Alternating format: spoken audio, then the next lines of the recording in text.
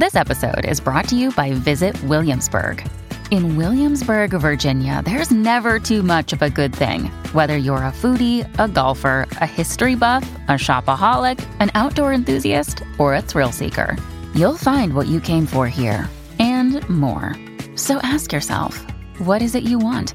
Discover Williamsburg and plan your trip at visitwilliamsburg.com.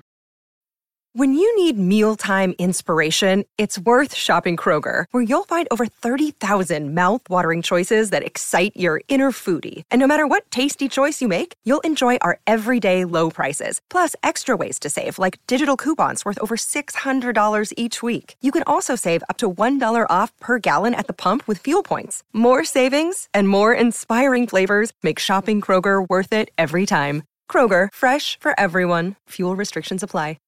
This is Optimal Relationships Daily, episode 767, How to Transform Loneliness into Joyful Solitude, by Kat Medina of katmedina.com.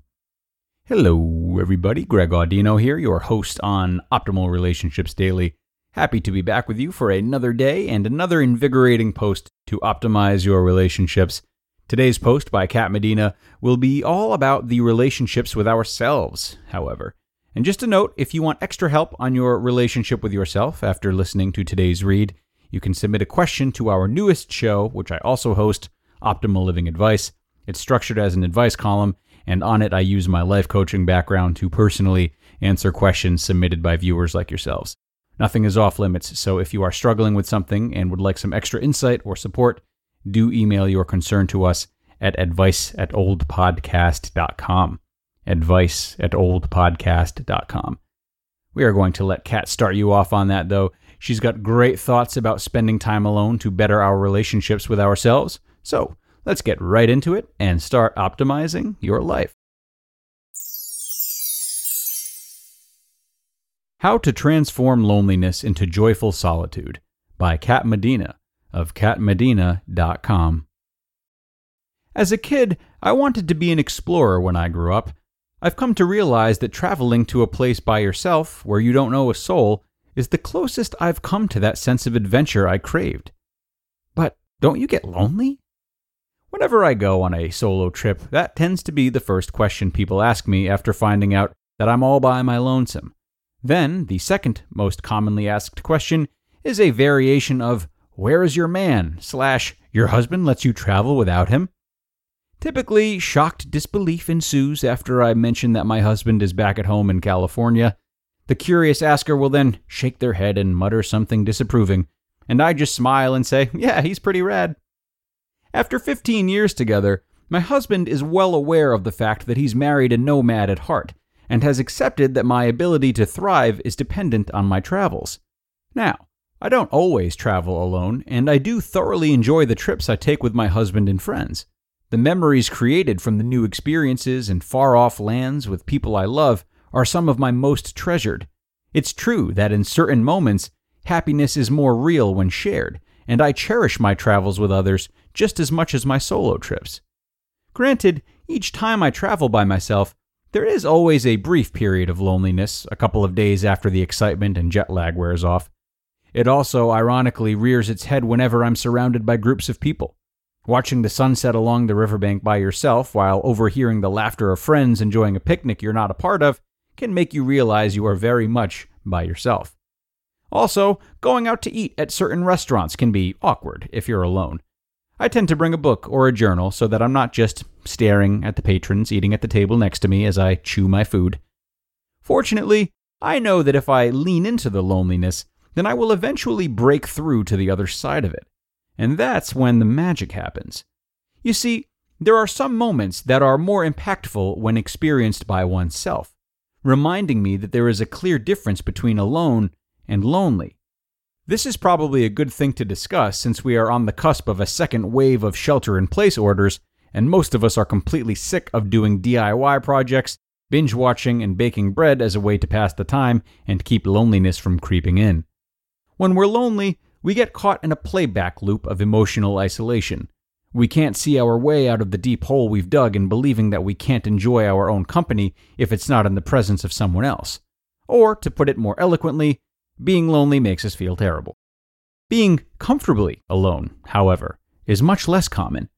Most of us don't allow enough time to pass without external distractions for us to be fully present with ourselves. It can be uncomfortable to strip away all of the layers that make up our public front and just be. What if we don't like what we see? I found that when a person is able to make room for some quality alone time where they are fully focused on the moment at hand, they begin to cultivate a deeper relationship with themselves. I don't mean just watching Netflix all night or browsing Instagram for hours on end. Those are forms of entertainment keeping you from yourself. Be honest. When is the last time you spent more than 20 minutes by yourself without distraction? When you're by yourself and you disconnect from your phone /podcast /social media /email /fill in the blank, you create enough space for the relationship with yourself to develop. If you make this a practice, you might notice your creativity will start to come out to play more. Ideas and insights that would have otherwise been buried by the constant bombardment of our on-demand lifestyles will finally have room to breathe. I propose an experiment. For the next 5 days, go on a 20-minute walk without your phone and just observe your thoughts. Chances are you'll be real bored the first few days and try to power walk as fast as you can just to get it over with. Unchain yourself from the persistent need to feel connected.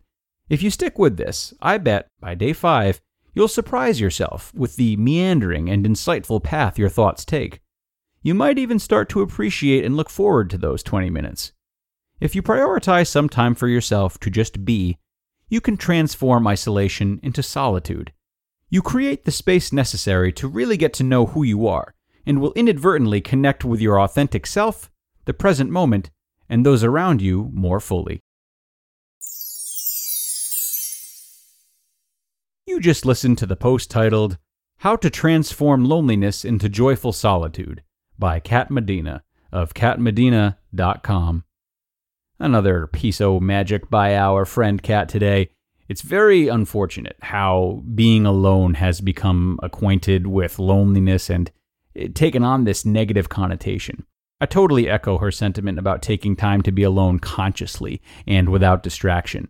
In doing so, not only do we stand a chance to better our relationships with ourselves by uncovering dark places that we may regularly, unknowingly be trying to distract, but we stand to redefine what it means to be alone. When this happens over time, we can become less dependent on other people or items, places, or things. We are reintroduced to the little things that make us us, things that separate us from that which we cling to for the sense of having a bond. It's a win all around, and as she said, if it's uncomfortable, then just lean in more. Now that brings us to the end for today, friends. Thank you again to Kat, and thank you to all of you for being here and making another episode possible. Be sure to tune in again tomorrow, where we have another insightful post for you, and where your optimal life awaits.